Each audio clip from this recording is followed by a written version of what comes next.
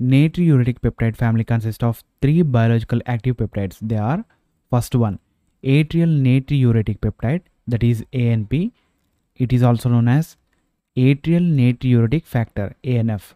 So first one is ANP or ANF. ANP means atrial natriuretic peptide. ANF means atrial natriuretic factor. It is the first one.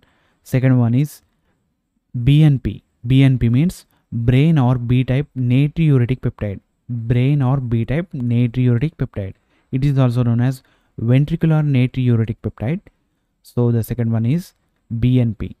First one is ANP or ANF. Second one is BNP. And the third one is C-type natriuretic peptide. CNP.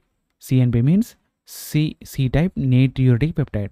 Among these, ANP and BNP are secreted by the heart and they act as cardiac hormones. So ANP and BNP are cardiac hormones.